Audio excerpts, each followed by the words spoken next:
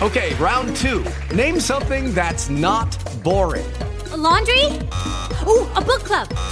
Computer solitaire, huh? Ah, sorry, we were looking for Chumba Casino. That's right, ChumbaCasino.com has over 100 casino-style games. Join today and play for free for your chance to redeem some serious prizes. ChumbaCasino.com. No purchase necessary. Void where prohibited by law. 18 plus. Terms and conditions apply. See website for details.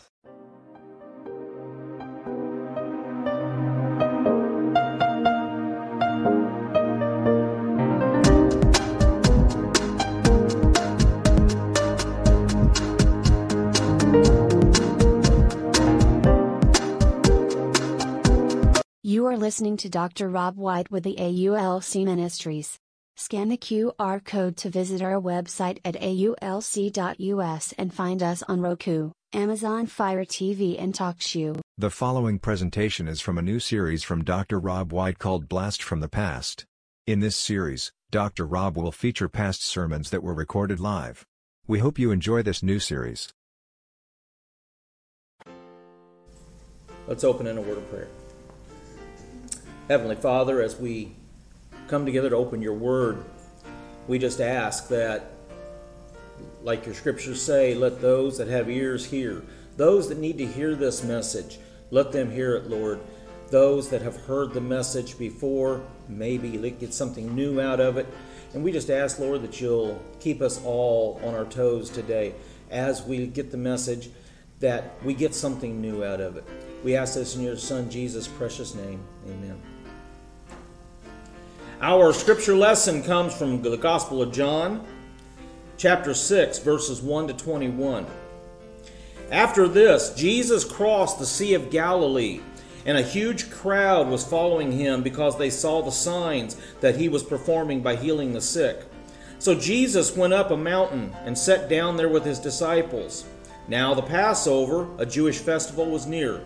Therefore, when Jesus looked up and noticed a huge crowd coming toward him, he asked Philip, "Where will we buy bread so these people can eat?"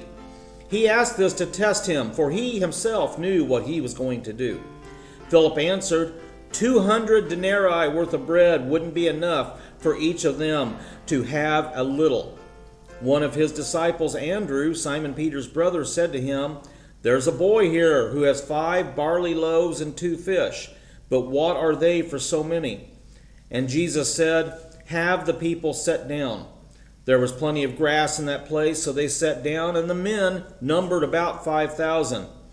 Then Jesus took the loaves, and after giving thanks, he distributed them to those who were seated.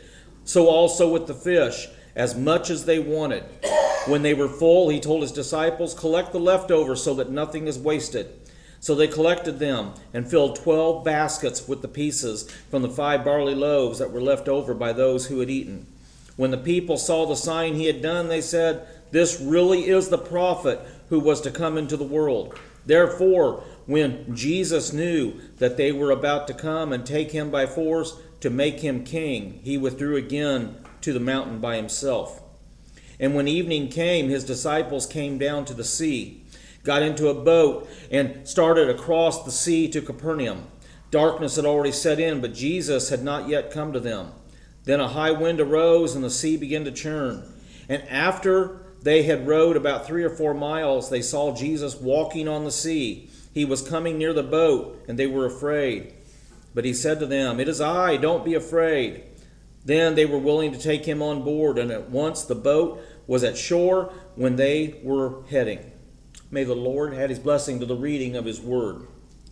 Now, this week's gospel, this lesson tells us 2 stories. First, it recounts the feeding of the 5,000, and secondly, it talks about Jesus walking on the water. Now, both this miraculous feeding of so many people, and with the bread from heaven, and the miraculous crossing of the sea by Jesus walking on the water, is actually reminiscent of the story in Exodus, where God fed the people from manna from heaven and allowed them to escape the Egyptian soldiers by parting the Red Sea. Now, in the Bible, we're told of a miraculous story of how Jesus fed over 5,000 6,000 people with 2 fish and 5 loaves of barley bread from just a little boy's lunch. The amazing thing about this story is that after all the people had eaten, Jesus asked the disciples to gather up what was left. And they gathered up 12 baskets of food that was left over from this 5 little loaves and these 2 fish. In this miracle, Jesus didn't just feed the people. He provided bread for them more than was necessary, more than was needed. There were 12 baskets left over, and this is called generosity, giving more than what's needed. Now we can see God's generosity everywhere in nature if you look around. Like how many fish do you think are in our seas today? We can't count them. How many stars are in the sky? Again, we can't count those.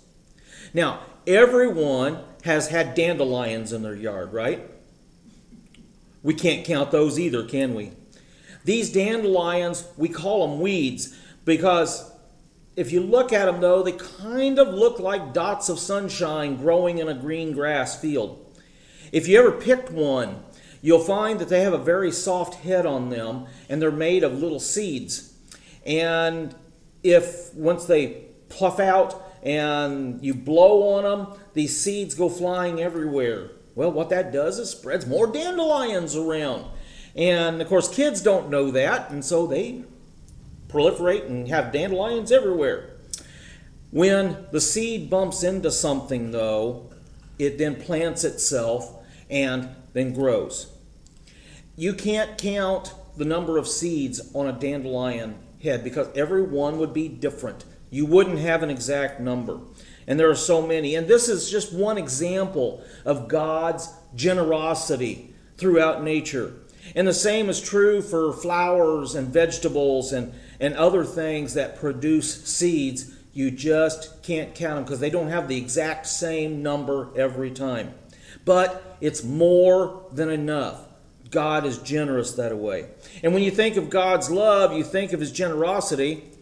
We are given more of God's love than what we need. And it's always more than enough. Now, our lesson today deals with having a little, but it being enough. Or giving a little, and it's more than enough. I've been told many times over the years, well, I wish I could put more on the offering plate.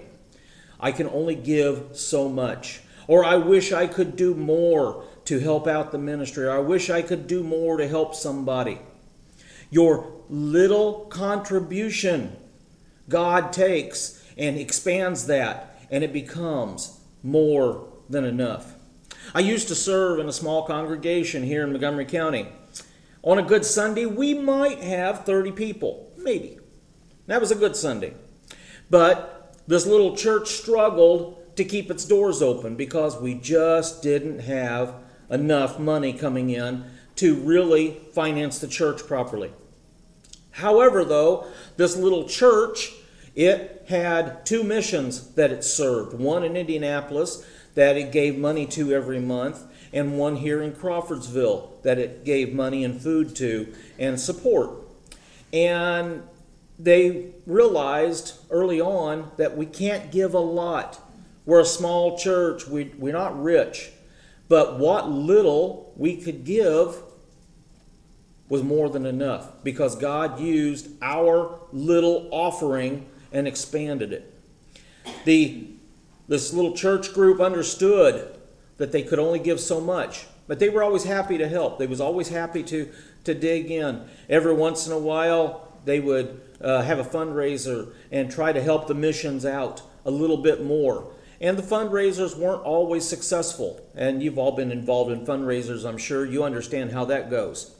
But I admired the vision and the enthusiasm this little church had because even though Indianapolis is miles and miles away, they always sent their contribution to the mission in Indianapolis.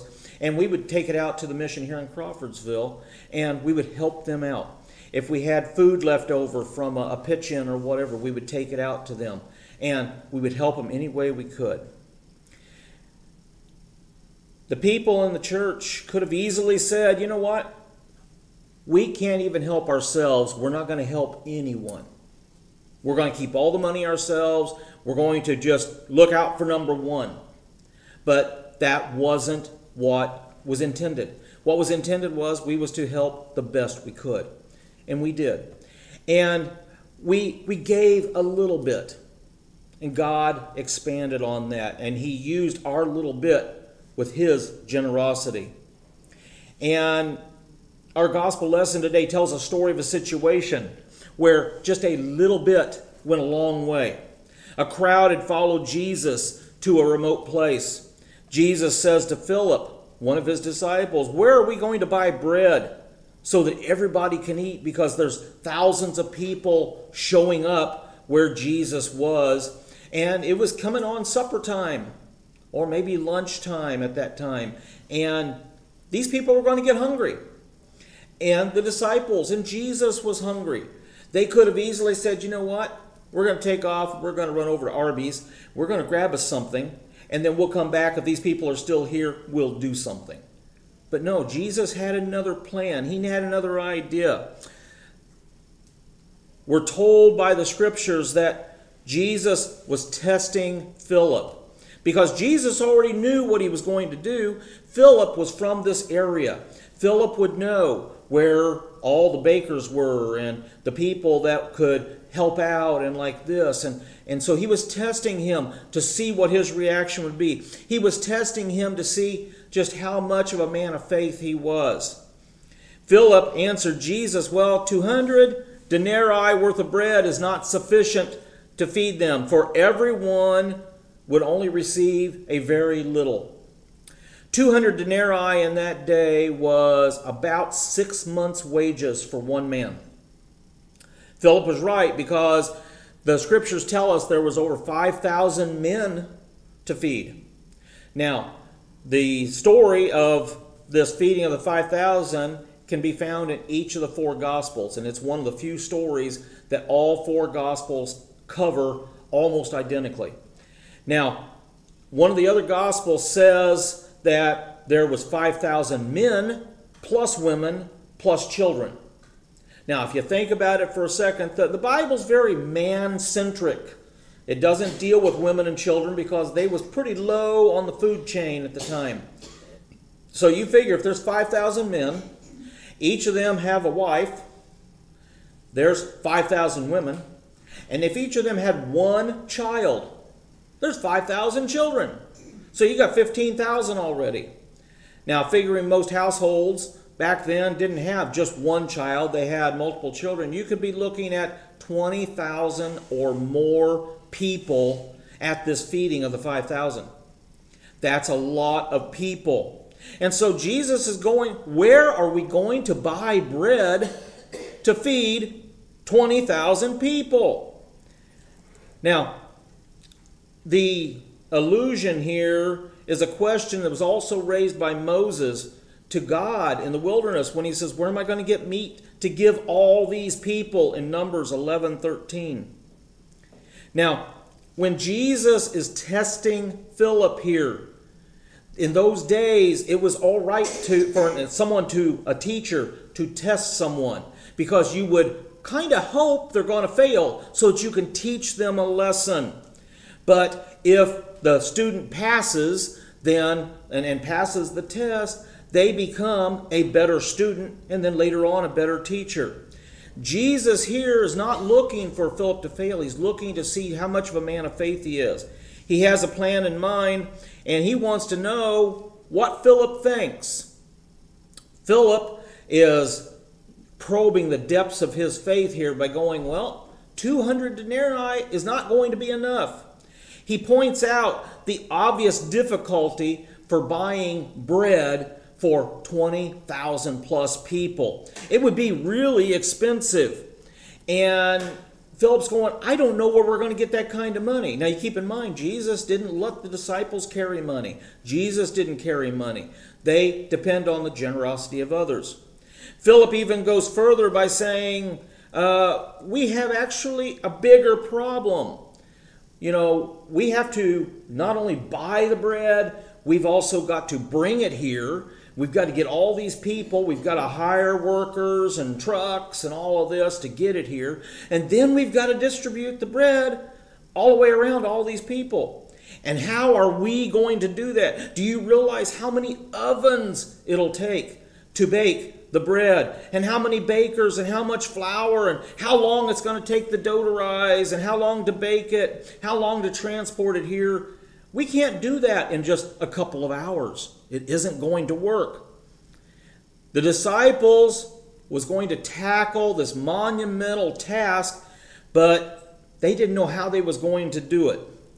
Now, obviously, Philip doesn't remember the miracle at Cana, where this was the first miracle that Jesus performed, and turning the water into wine when the wine had ran out, and then there was more than enough. This was his first miracle of abundance. We're not specifically told if Philip was there, but he would have heard the story. He would have known that Jesus can do this. And even though he knew 6 months' wages wouldn't be enough, because he knew that everyone received just a little, no matter what they did. Philip wasn't being sarcastic, he was being realistic here. And he was trying to be realistic with Jesus.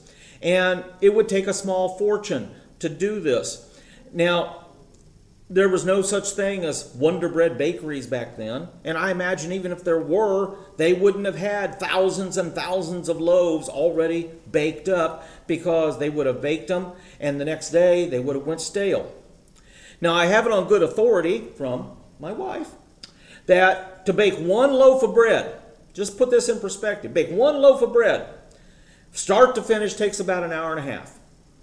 So that's from putting it all together, the flour and all that, and baking it and pulling it out of the oven takes about an hour and a half. That's one loaf. So you do the math. We may be looking at 1,000, 2,000, or 3,000 loaves of bread here, and that's a long time. You're not going to do that in a day. Now, Andrew, another one of Jesus' disciples, he had an idea. He said, "Hey, Jesus, there's a boy here who has a little lunch. He's got 5 loaves of bread and 2 fish. Maybe we can do something with that." But then he caught himself and he says, "But I don't know if it's enough for so many." And so back then, barley loaves was only made for the poor, because they couldn't afford all of the rich ingredients and all this to make really, really good bread. And it wasn't as nutritious, and it didn't have the value and all this that regular bread would have, but it got you by. And the thing is, it was harder to digest than wheat bread would have been. And these barley loaves recall Elisha's miracle of feeding 100 people with just a small supply of barley loaves. In that particular story, this Baal Shishia had 20 loaves of barley and fresh ears of grain and gave to Elisha for an offering. And Elisha says, "Give to the people that they may eat." But his servant said, "What should I set before 100 men?" And he says, again, "Give to the people they may eat. Thus says Yahweh, they will eat, and then we'll have some left over." So we see this repeated previously in the scriptures, that this abundance is there. Now, the 2 fish were probably small. They was probably just kind of an accompaniment for the bread, something to help wash the bread down. And the bread, of course, would have been the main course. The fish would have been kind of an appetizer. Now, when I read what Andrew said here, I remember trying to start a fire not too long ago in our fire pit. It wasn't easy. I lit some kindlings underneath the logs, and it started to burn, and then the flames died out, and I had to light it again, and then it done it again, and I had to light it again, and each time the fire started, it would start to give me hope that, okay, now I can sit back and enjoy this, but then it would go out again. And this is what kind of happened with Philip. He had the beginning of the solution. He had it right there in hand. A boy with some bread and some fish, and he handled it with a little bit of enthusiasm, and he kindled the fire a little bit, and he thought something might catch on, but then he said, "But wait, there are so many people." And then that hope kind of died down. He caught fire just for a moment, and then his flame died out. And then Jesus says, have the people sit down. Now, in those days, that was a bold move, because when you ask a crowd to sit down, you create expectations for this crowd. Once they're seated, they're ready to see what you're going to do next. In this case, these people were hungry, and they knew it was about dinner time, and they knew that Jesus had a reputation for doing some spectacular things. So when they sat down, you can be sure they did not expect to go away hungry. So, okay, Jesus, you're up. What's next? I know Philip and Andrew had to be nervous at this point. But then Jesus took the loaves, and having given thanks, he distributed it to the disciples, and disciples to those who were sitting down, and likewise the fish, as much as they desired, verse 11 tells us today. And then when they were filled, Jesus said to the disciples, gather up the broken pieces that are left over, so nothing is wasted. They gathered them up and had 12 baskets of food left over. Now, when I read this story, I kind of feel drawn to the boy who had the 5 loaves and the 2 fishes. This was his lunch. He was expecting to sit down somewhere under a shade tree probably and eat this. And I wonder just how the disciples felt when they asked this little boy to sacrifice his lunch. The possibility that he might go hungry that day because he didn't get to eat his own lunch, but a few other people did. I can wonder exactly what went through this little boy's mind when the disciple says, would you give up your lunch to feed lots of people? And I wonder what would have happened if the boy said, no, this is my lunch. I'm going to eat it. See you later. You can't have it. The whole story would have changed out differently. And it was possible, because back then, the poor people, they didn't know where their next meal was coming from usually. And I'm sure that the disciples would not take the boy's lunch by force. The boy would have given up his lunch faithfully because he knew Jesus was there.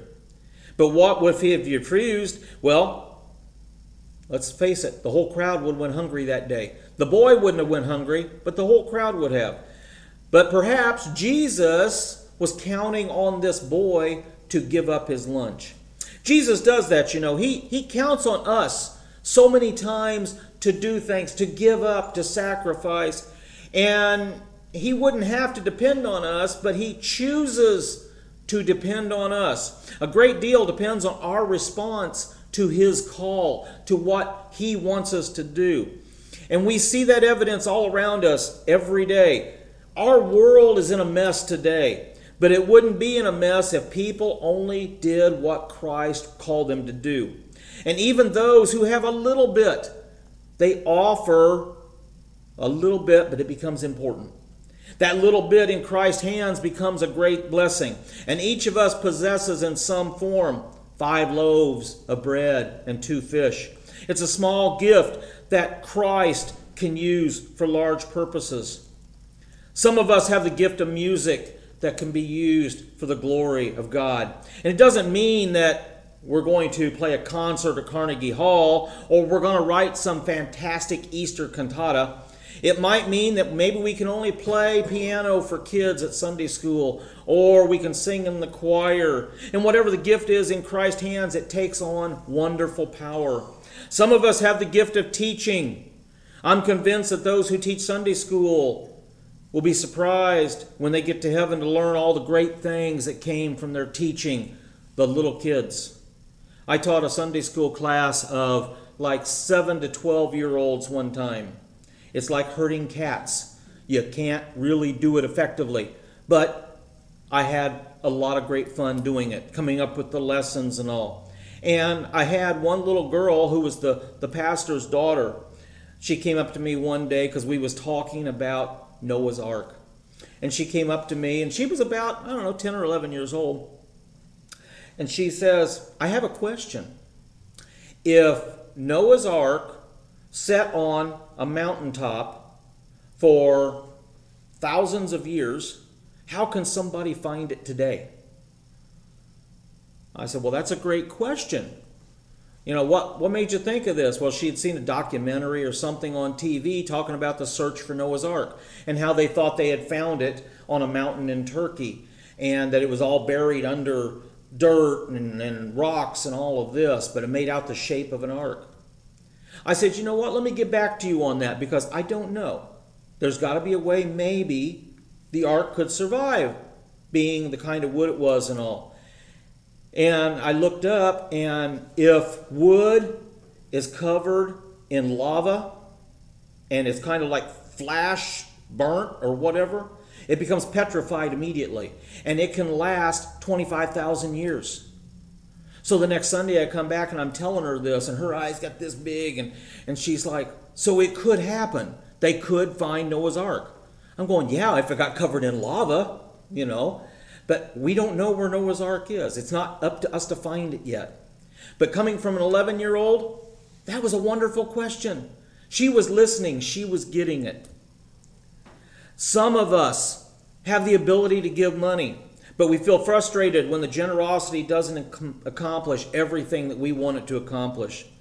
Perhaps all we're doing is keeping the church doors open, but when we get to heaven, though, Christ will surprise us by what our money did.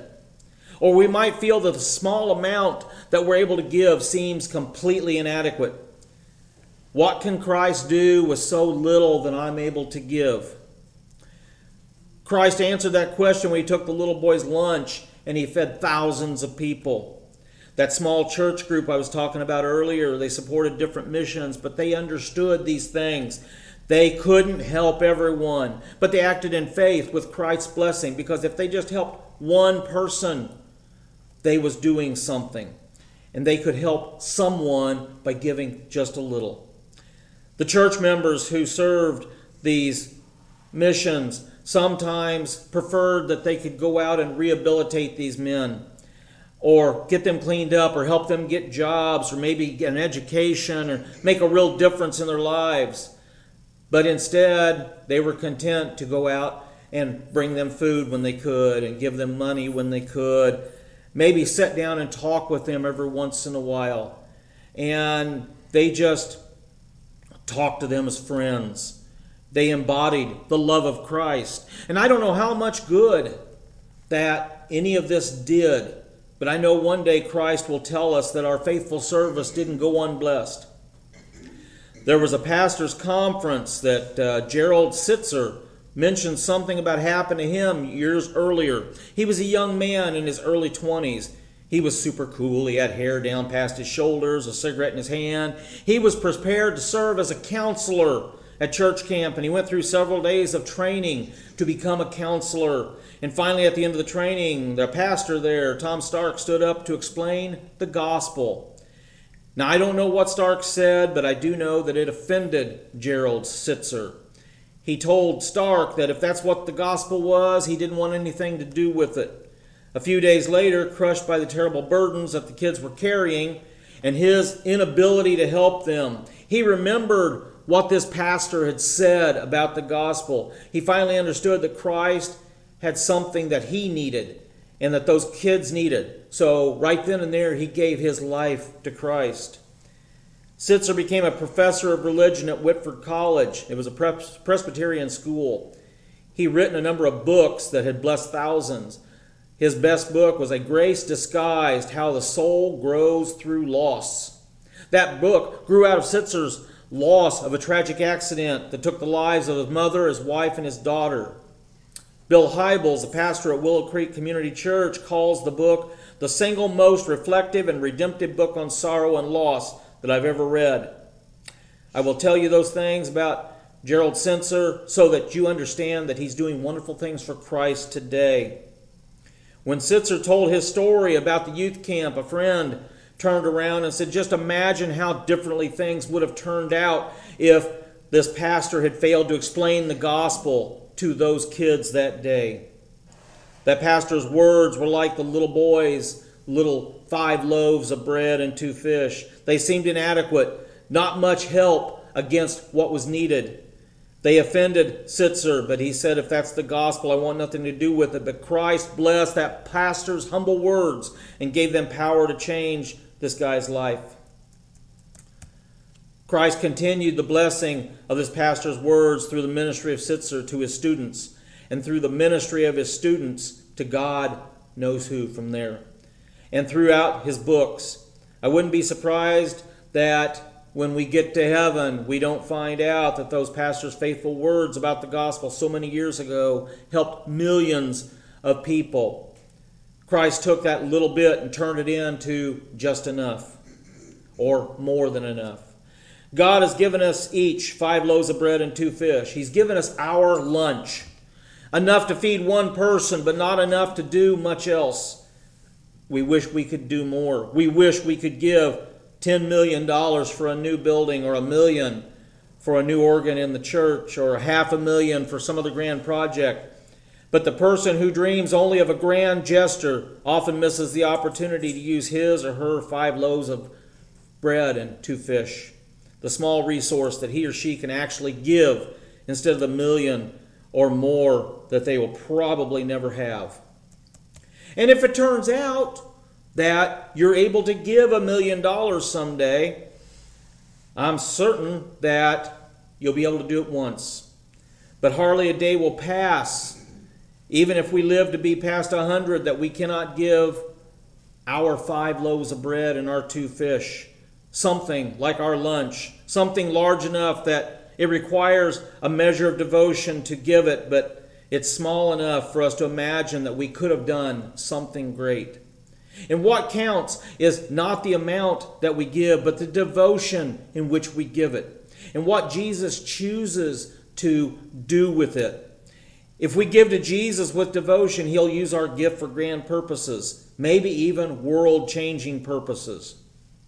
Think about this for a moment, just some of the small gifts that we might give Jesus.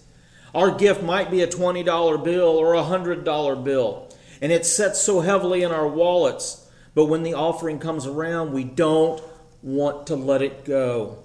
Our gift might be to give up the grudge that we have against our neighbor, a grudge that we've nursed for a decade and from which we derive so much little pleasure from. Our gift might be to show an act of kindness to someone we know, a word of praise or a helping hand. Our gift might be a donation to one of the agencies that helps the homeless. Our gift might be to volunteer one evening a month in a soup kitchen or a mission. This little boy gave up 5 loaves of bread and 2 fish, and then Jesus multiplied them. And people around the world are still being blessed today by this one story. Look for the 5 loaves and 2 fish gift that you can give to Jesus. Try to give Jesus 5 loaves and 2 fish every day. Jesus will bless every gift given in devotion to him and will make something important out of it. And Jesus will bless us too as we give and make something important out of us as well. That's our Lord's message for this Lord's Day, and I hope that you got a blessing out of it. Let's close in prayer. Heavenly Father, we thank you so much. We thank you for the words of wisdom, the words of courage. It's so hard for us to let go what little we have because we are always looking out for number one. And we just ask, Lord, that you'll help us to do better in the future, to do better, even starting today, of giving our 5 loaves and 2 fish to help out, because it's not always about us. And we're to be out there, we're to be your face, your eyes, your ears, your hands, Lord, as we go out to others. We're to be Jesus to someone, and we just ask that you continue to help us do that. We ask this in your Son Jesus' precious name. Amen. Go out this week and be a blessing and be blessed, because the more you're a blessing, the more you will be blessed. Thank you all for coming. We appreciate it. Have a great day. Thank you for watching and listening to Dr. Rob White with the AULC Ministries. Athens Universal Life Church is a not-for-profit 501c3 organization. This production is an AULC Studios video production. Copyright 2012 to 2023. All rights reserved. Hello, it is Ryan, and I was on a flight the other day playing one of my favorite social spin slot games on ChumbaCasino.com. I looked over at the person sitting next to me, and you know what they were doing? They were also playing Chumba Casino. Coincidence? I think not. Everybody's loving having fun with it. Chumba Casino is home to hundreds of casino-style games that you can play for free anytime, anywhere, even at 30,000 feet. So sign up now at ChumbaCasino.com to claim your free welcome bonus. That's ChumbaCasino.com and live the Chumba life. No purchase necessary. VGW. Void where prohibited by law. See terms and conditions. 18+.